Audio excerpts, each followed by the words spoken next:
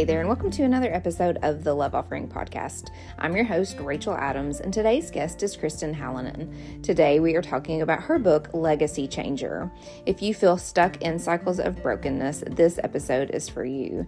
You know, many of us unknowingly repeat the mistakes of our parents and grandparents, passing on pain and suffering. No matter what has happened in the past or the mess you might be in today, you are not destined to carry on your family's wounds, unhealthy behaviors, or toxic relationships. It doesn't have to be this way. Your legacy can be different, and the change starts with you. Hi, Kristen, and welcome to the Love Offering Podcast. I'm so happy to have you. Thank you. I am so happy to spend this time with you. So you and I met at a mastermind retreat, and I remember meeting you. You know, sometimes you just have those, I don't know, I just kept looking at you across the room, and then finally we got a chance to talk, and I'm like, this woman is somebody that I just really admire and immediately love. Like, I felt connected to you. You're just such a beautiful soul and a beautiful heart. And so I'm just excited if listeners don't know you yet so that they can get to know you. And so I'd like to begin today's conversation just by hearing a little bit more of your background. Yeah. I felt that same connection with you. So thank you so much for having me. I live in Texas with my family now. We lived in Colorado forever. My kids were 8th-generation Colorado natives. We thought we were there, but the Lord brought us to Texas. I have 4 kiddos. They're 6 to 16, and my husband and I have been married for 17 years. I am living a very different life and story than I might have otherwise, than my childhood and my upbringing had me on the trajectory for. I was raised in a home that was just emotionally disconnected and unhealthy. We moved 25 times. I've moved 25 times in my life. So we were constantly just uprooting and my parents chasing happiness. We were not a house that believed, and I had never even heard the name of Jesus before. And so, families are a funny thing. You just kind of think your family's normal and this is how everyone is until you get a little bit older and have a different perspective. And for me, that was in 7th grade, I would spend the night at a friend's house, and her dad was a pastor planting a church. So we'd go in the morning and set up all the chairs in the high school gym. And that was the first time I heard the name of Jesus. And really, for me, I was confused at the message at that point, but I was seeing the hands and feet of Jesus in their house, the way they loved me and the way they loved each other. It was just so different from the house that I was growing up in, that really left an impression on me. And I think the Holy Spirit used that to work in my life. Years later, I became a believer when I was in college. And it wasn't really even until we had lost a baby in between our 2nd and 3rd kiddos, and I found myself in counseling for the first time in my life, that I really started to understand and unpack just how many unhealthy coping mechanisms I had developed from the family that I grew up in. I was hyper vigilant all the time, always looking out and trying to anticipate everyone's moods, because in the house I grew up in, I didn't know if it was going to be a good day or a bad day. And I was codependent, feeling like I was responsible for everyone else's feelings, and really had lost my own voice and own identity in the process. Well, I'm excited to unpack all of that because I think for everybody listening, we all have things in our family that we want to carry forward and probably things in our family that we want to change Yeah. moving forward. And so you have written a book called Legacy Changer, where you talk about breaking generational cycles in families. So you've kind of given us a taste of why you're so passionate about it, about that topic. But I'd love to hear more of your heart on your motivation to write this book. Yeah, I want other women to taste the freedom that I have come to know as a result of my healing journey. It really was like a concentrated 5 years that I was in trauma therapy and talk therapy and digging into my story and doing tons of research and tons of prayer and just figuring out as much as I could of why was I feeling so broken? And why was it so hard to stop doing the things that I didn't want to do? Like Paul says, we do the things we don't want to do. And that was absolutely true for me. And so I really want other women to have the tools that I didn't have to break the cycles, because, you know, so many of us can say, I love my family and I love my parents. And at the same time, there are things that they did that didn't serve me well and that I'm going to do differently. And both of those things can be true. And so going on this healing journey is not an abandonment of your family or a rejection of your family, but it's just really being thoughtful about looking at the pieces of your family and what you have carried forward, what was passed down to you, and even going back further than that, what was passed down onto your parents from your grandparents. And what do I want to allow to continue on to the next generation? And what am I going to say no more to? Recently, and I wish I remembered who said this, but it was on social media and it said, be patient with your parents. It was their first time living too. Oh, that's good. Yes. It really is. It's like such a grace. And now that I'm a mom and a wife, like that resonates with me because it's like I don't always feel like I'm doing the best job as a mom and a Mm. wife. Sometimes this is my first time living too. I'm trying to figure it out as I go with the grace of God and hopefully with the grace of other people. And so I think that just gives us such a compassion for the people in our lives. And they probably really, for the most part, they probably were doing the best that they could, you know, Yes. Mm-hmm. and as are we. Absolutely. And so I think that is just it's been really helpful for me to like reframe my mindset around my family, my upbringing, and then now how I'm parenting and mothering. And so I'd love to hear about your journey as a mom. You talked about you're a mom of four. And so how are you handing down a different legacy to your kids than the one that you've received? For me, it's a lot about the words that come out of my mouth. It's about speaking words of life over my kids. That was not done for me. And so it takes real intentionality for me to have words of life come out of my mouth. Um, and especially words that confirm their identity of who they are in Christ. Sometimes our kids are pushing all the boundaries. That is what they were designed to do. And so it's age appropriate for them, but sometimes really hard for us to speak words of life when that is happening. And so for me to speak over them, you are kind and you are honest. And even when maybe they're not being kind or honest in that moment, and just speaking over them things that are going to walk them closer to God and closer to who God has created them to be. And a lot of that has been in co regulation too, in a family that was super emotionally cold. On one end of the spectrum, and then we went from there all the way to the other end of the spectrum of a super emotionally hot. Co-regulation was not something that was really happening, but I mean, even adults need help processing emotions and feelings. And I think that's why God created community for us, but especially our little kiddos, that they have literally not developed a prefrontal cortex yet.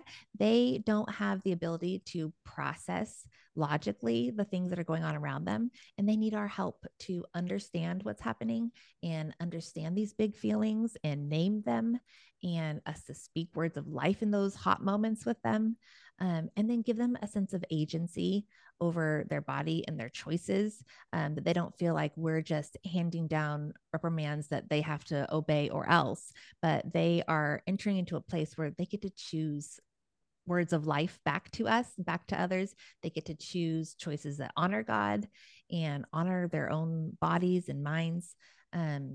So that's been a work in practice for me, because it's hard, and I get it wrong all the time. But it's something that I'm really focusing on right now in motherhood. Yeah, I came to know Christ in middle school, but really didn't walk with him until I had my son Will, which was almost 15 years ago. And but and I wasn't wanted to mention this at the beginning, but I actually had a friend who they used to take me to church too. And it just makes me think because our stories in that way mirror each other, how we really can impact other people in ways that we don't even know. People are watching. our behaviors and our actions and our hearing our words. And our tongues really do have the power of life and death over them. And no, not just our children, but our friends' children, and like really everybody. And I actually spoke at a first priority this morning at my kids' school, and that was actually my message. And so it's interesting how God continues to speak this to my heart, because those words can stick with us for decades, the positive ones and the negative ones. But like you mentioned, so many of us, like we all have baggage, and we're human. And so we all have things like that we're still battling, and maybe our own brokenness. So how are we able to, like, in the midst of our own brokenness, how do we manage to still be a good parent and manage our kids' emotions as well as ours at the same time? So hard. That is like It's the so hard. daily battle. For me, I became familiar with a term that they use in like the mental health world, window of tolerance. And it just really means how much am I able to tolerate this situation before I am put into like total rigidity or chaos. I'm just out of control myself. And so I really pay attention to that now. Like, am I in my window of tolerance? Do I think I can process this and deal with this situation right in front of me in a way that I'm going to be proud of and feel good about later? Or do I need to take a break?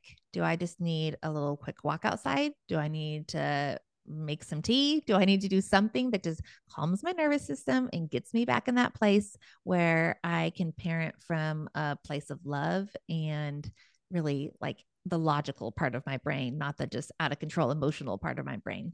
And I think when we aren't raised in a house that does that, that everyone's first response is just to get wild and out of control, or to go quiet and ignore and kind of do silent treatment. It's so hard to stay in that middle place as a mom, because the truth is, our kids are very triggering. They are loud and they are often ungrateful and they are whiny and they do all the things that kids do. But I just have to continually remind myself it's my job to stay in that window of tolerance and to figure out how to take good enough care of me that I'm taking the care that I want to take of them. That's so good. I've said before, I think that marriage and motherhood is God's way of sanctifying us. Mm, It's like sharpening us every day and challenging our character and molding us. I really do believe that's one of the ways that God is molding us into being more like Him. The love is 100%. patient, Oh love is gosh, kind, yes. all the First Corinthians 13 things. Hmm. Okay, so I think often the problem isn't that people don't want to do better in their family, but that they aren't sure how to actually get started. Like, how do you break the mold? So for someone who's really hurting today, maybe they are in a difficult marriage, struggling as a parent, or just aren't experiencing the freedom that we know Jesus offers. Where do you think that we should begin? Yeah. I think first we have to put out the fires.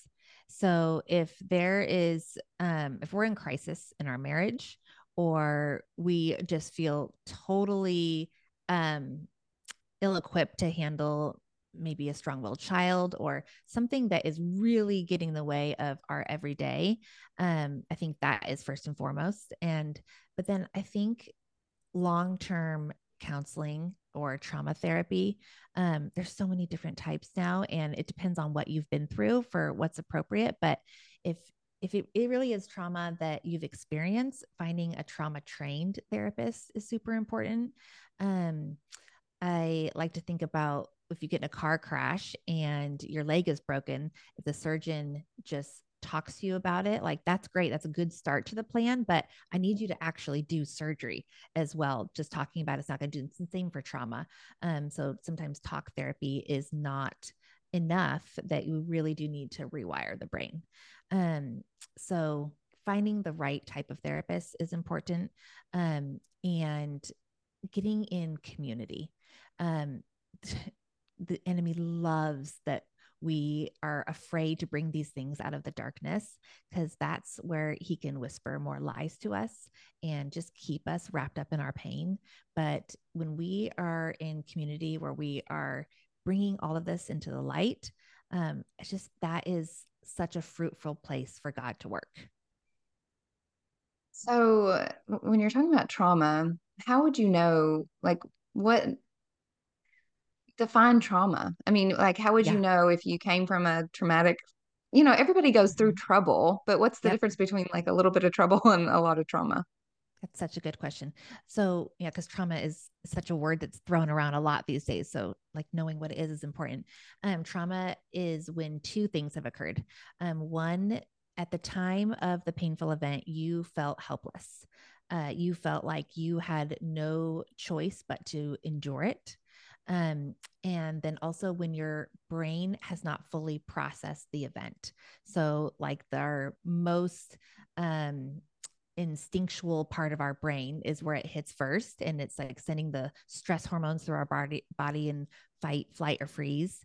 And then in a brain that's fully equipped to deal with it, and oftentimes when you have someone to help you process the event, it goes forward into the cortex and you can understand what happened to you, and it kind of moves out and through your body. But if that step doesn't happen, it gets stuck in your nervous system. So anytime something reminds you of that event, and it may be subconscious, just a smell or someone spoke in the same tone, or just anything that reminds your brain of that event, your body flares up and your nervous system is sending all the same signals throughout your body that feels like it's happening in the here and now.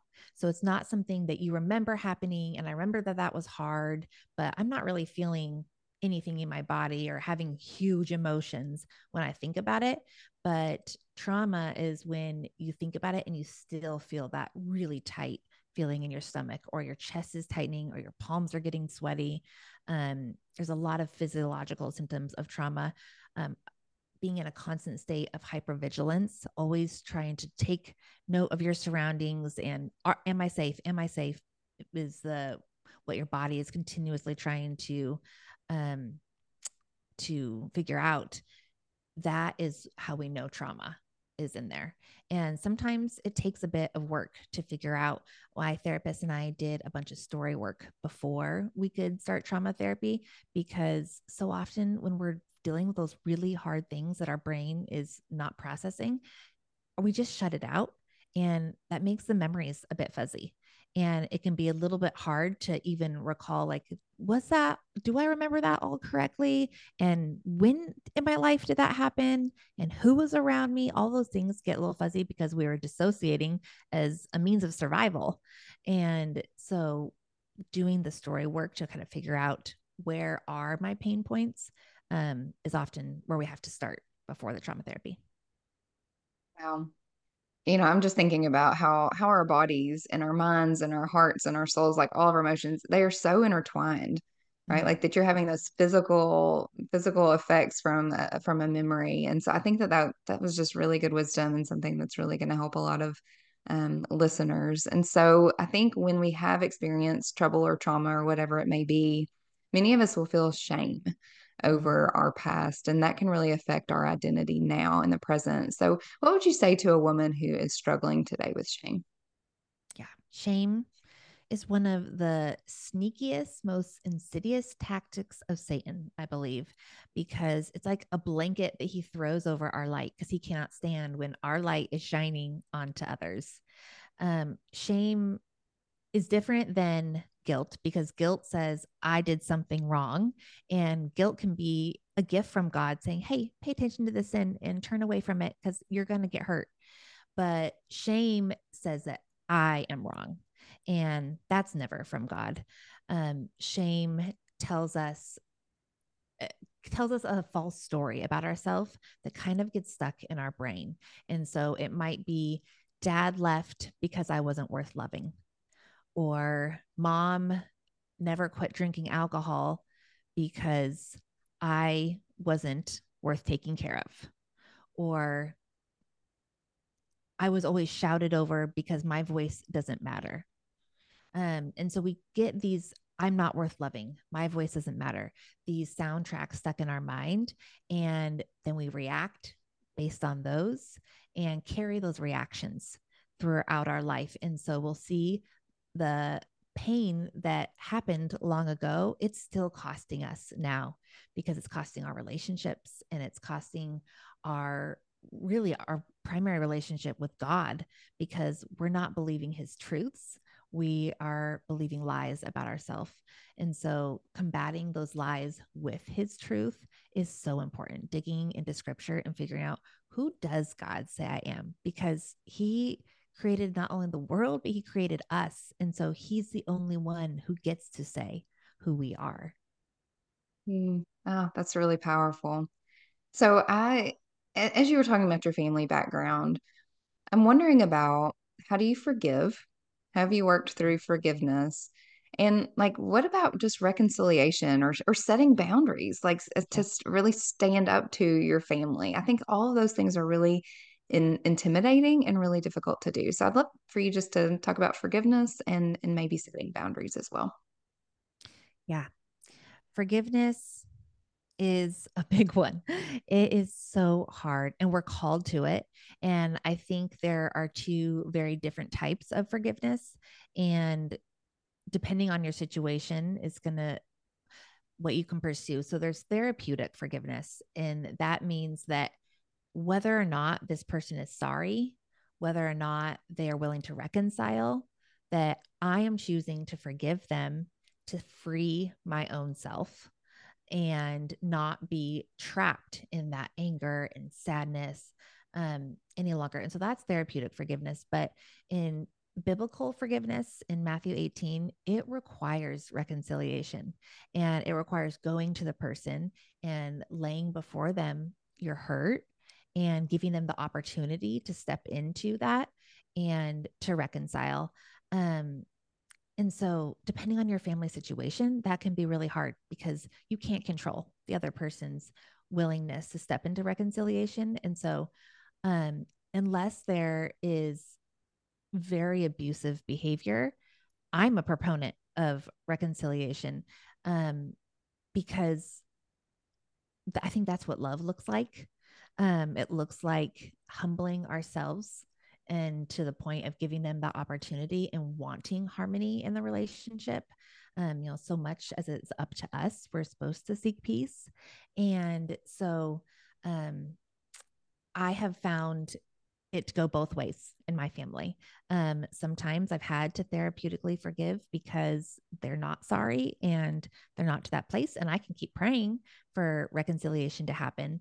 And then in other places, reconciliation has happened and it is beautiful and worth every ounce of pain that occurred before it.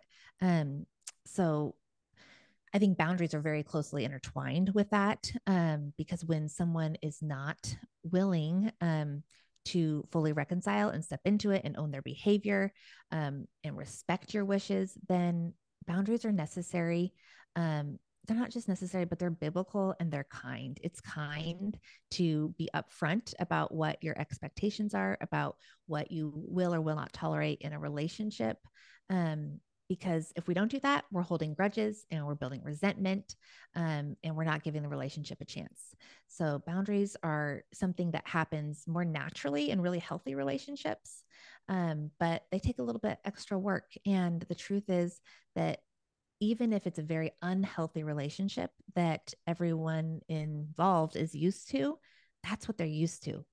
The equilibrium of the relationship might be balanced on these really unhealthy principles, but that is what they're used to tolerating. And so when you change the game and you start doing a different dance on them, they're like, wait a minute, I liked that other dance we were doing. That was comfortable. And I don't really like you in this new dance. And I don't want to participate in this dance. And so there can be a lot of pushback. And so just anticipating that and having reasonable expectations about this is going to feel hard for them and giving grace as they try to grow and change. Yeah, I think as Christians, at least for me, sometimes it feels selfish and unloving to set a boundary because we're so focused on, trying to be like Christ and forgive 77 times seven. Yes. But yet sometimes it's like it really is unhealthy for you to continue in that relationship. Like if there is a physical abuse or an emotional abuse, and it's hard to define sometimes what that emotional abuse really is because it becomes so normal. Um, but I think that it's really important to do for your own safety and your own well-being as well. And that's not selfish. Do you have anything to say on that? Yeah. And for me, especially when it came to being a mom and for what I was going to tolerate, not only how my kids were treated, but how they're watching their mom get treated and what they were learning a relationship should look like. Um, I had a point about 5.5 years ago that my mom had moved in with us because she needed a place to stay, but um, the lack of emotional health in our relationship that had always existed was just magnified, and it was hurting my marriage and it was hurting my ability to be a good mom, and the kids were really suffering. And she started engaging in a lot of unsafe behaviors, and I just had this moment where I saw that I so wished I was protected from the unhealthy behaviors of my grandma growing up. And I always wish my mom would step in and protect me in that way. And here I was being a next link in that chain and allowing my kids to be exposed to all of it. And that's when I got the courage finally to say, we're not going to do this. We want to love you. And we're going to have to do that with a little bit more space in between us, um, because I'm not going to allow my kids to think this is what's normal or what they deserve or what God wants for our family. And so I think understanding how not putting boundaries in place is affecting not only you, but the people around you that you love, I think helps us with our courage. Yeah, I think the courage was a word that I kept thinking about. Like everything that you're talking about takes a lot of courage and a lot of strength from God. And like circling back to the very beginning, it takes counseling and it takes a community around you to support you. I think this is such a powerful message and something that like this really matters. Our decisions, our behaviors, our actions, we look at the Bible and every single choice made by people in biblical times is affecting us still now today. And so our choices, the things that we are choosing to do in our families, that's going to matter for generations. And so this is a really important message. And so what is your hope as people read this book? My friend Carrie Scott Garcia likes to say, hurt people, but free people. And that is my hope, is that they would find freedom for themselves. And then that freedom is going to trickle on to everyone around them. And like you said, that is going to have an impact for generations to come. We're not going to get everything right. We're still going to mess so many things up, but hopefully we're handing something more beautiful down to our kids, and then they can improve upon that, and their kids can improve upon that. And it can be a legacy, not of pain and brokenness, but a legacy of love. Is that what you hope your legacy is? That was going to be my next question. What do you hope for your legacy? Yeah, I do. I think it's ever evolving. When I first started to find my voice, I was really passionate about my kids finding their voice too, and knowing that their voice mattered. Um, but I think what's underneath that and the purpose of that is love. Um, Harmful behavior, receive love, and to give love. And so stopping that is all in the name of love. Mhm. Well, speaking of love, this season, I want to ask all of my guests two new questions. So, what is something you're loving right now? Mm. My husband calls me a serial enthusiast, so I get real passionate about a lot of things. But one thing our family's been loving, just to slow down from the hustle and bustle, is we do family game nights, and we've been playing code names, and it's hard to find a game that can work for 6 year olds and 16-year olds. But that's been a really fun one to just laugh and think. And so yeah, I think code names is Oh. something I'm loving right now. Well, so Christmas, as we're recording, Christmas is coming up. I know this is going to release at the beginning of the new year, but I usually try to get a new board game for the kids every year. So I'm going to have to look up that one. So thank you for that recommendation. Yeah. And then my next question is there a biblical concept of love that speaks to your heart most that you would want to encourage us with today as we come to a close? Mm.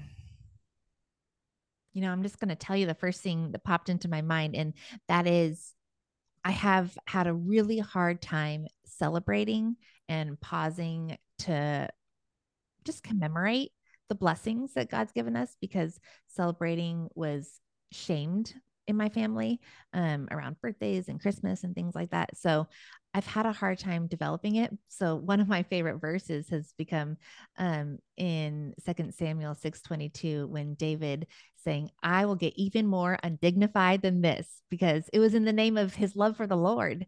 And he wasn't going to care what anyone around him thought about it. And I just love that posture about celebrating big time and proclaiming all of the love that we are given. And I think that is a way to spread the love to the people around us. So, Mm. Oops. And let's be undignified in the name of the Lord. yeah. Well, I would love for you to, this is such a big topic. And so thank you for being so honest and vulnerable and authentic. And I'm sure that the women listening that maybe have struggled in the same ways that you have are going to want to reach out to you. So tell us how we can best do that and pick up a copy of your book. Yes. So it's available for pre-order right now. Amazon, Barnes and Noble, wherever you buy books, you can pre-order that. Also on my website, just KristenHallinan.com. And on the front page of the website is a quiz, what is your cycle breaking superpower? Because all of us have, based on our history, something that we've become really good at that might have felt hard, but it's actually become a superpower to stop these cycles. So go take that quiz. Instagram is just Kristen.Hallinan. And I would love to hear from anyone and just hold your story for you. Okay, well, I'll put all that in the show notes. But as we close, I would love for you just to pray for us and pray over us to be legacy changers. Absolutely. Father God, thank you so much for each person listening. Lord, only you know the depth of their story, the depth of their pain and their joy, their maybe needs that went unmet as a child, and the greatest longings of their heart. Father, I just pray that you would meet her where she's at. If there is a fire in her life right now, a crisis, Lord, I just pray that you would resource her and meet those needs so that she can be freed up to do the deep healing work that needs to be done. Father God, you are a God of redemption. You want to see our stories redeemed. And I just praise you for that.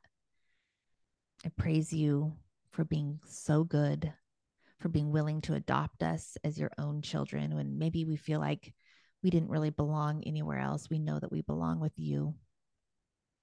I just praise you for giving us your son as a picture of love.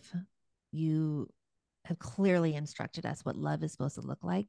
And Lord, I just pray that you would bring each of us one step closer to emulating that love, to being able to receive that love, to giving that love to others around us. And that one day at our time, you would help us change our legacies so we can be closer to the people that you've called us to be and the lives you have called us to walk. In Jesus' name I pray. Amen. Amen. Thank you so much, Kristen. This has been a beautiful episode, and I believe will change a lot and many, many legacies. Thank you so much. Thank you. Thank you so much for tuning into today's episode with Kristen Hallinan. We hope that today encouraged you to be a legacy changer. If you're interested in show notes, you can head on over to @RachelAdamsAuthor on Instagram or Facebook. I'd love to connect with you there. I'd also love to connect with you over on RachelKAdams.com. There you can subscribe to receive your weekly Love Offering newsletter, and all of this information can go straight to your inbox each week. You can listen to previous podcast episodes, you can read the blog series, and you can download free free resources like the Word of the Year quiz and the Love Offering Calendar to start your year off strong. Next week, my guest is Jen Schultz. She is on the show talking about She's Not Your Enemy, and we're going to be talking about comparison. I can't wait to chat with you again then, but until then, I hope you have a terrific week. And as always, remember to lead with love.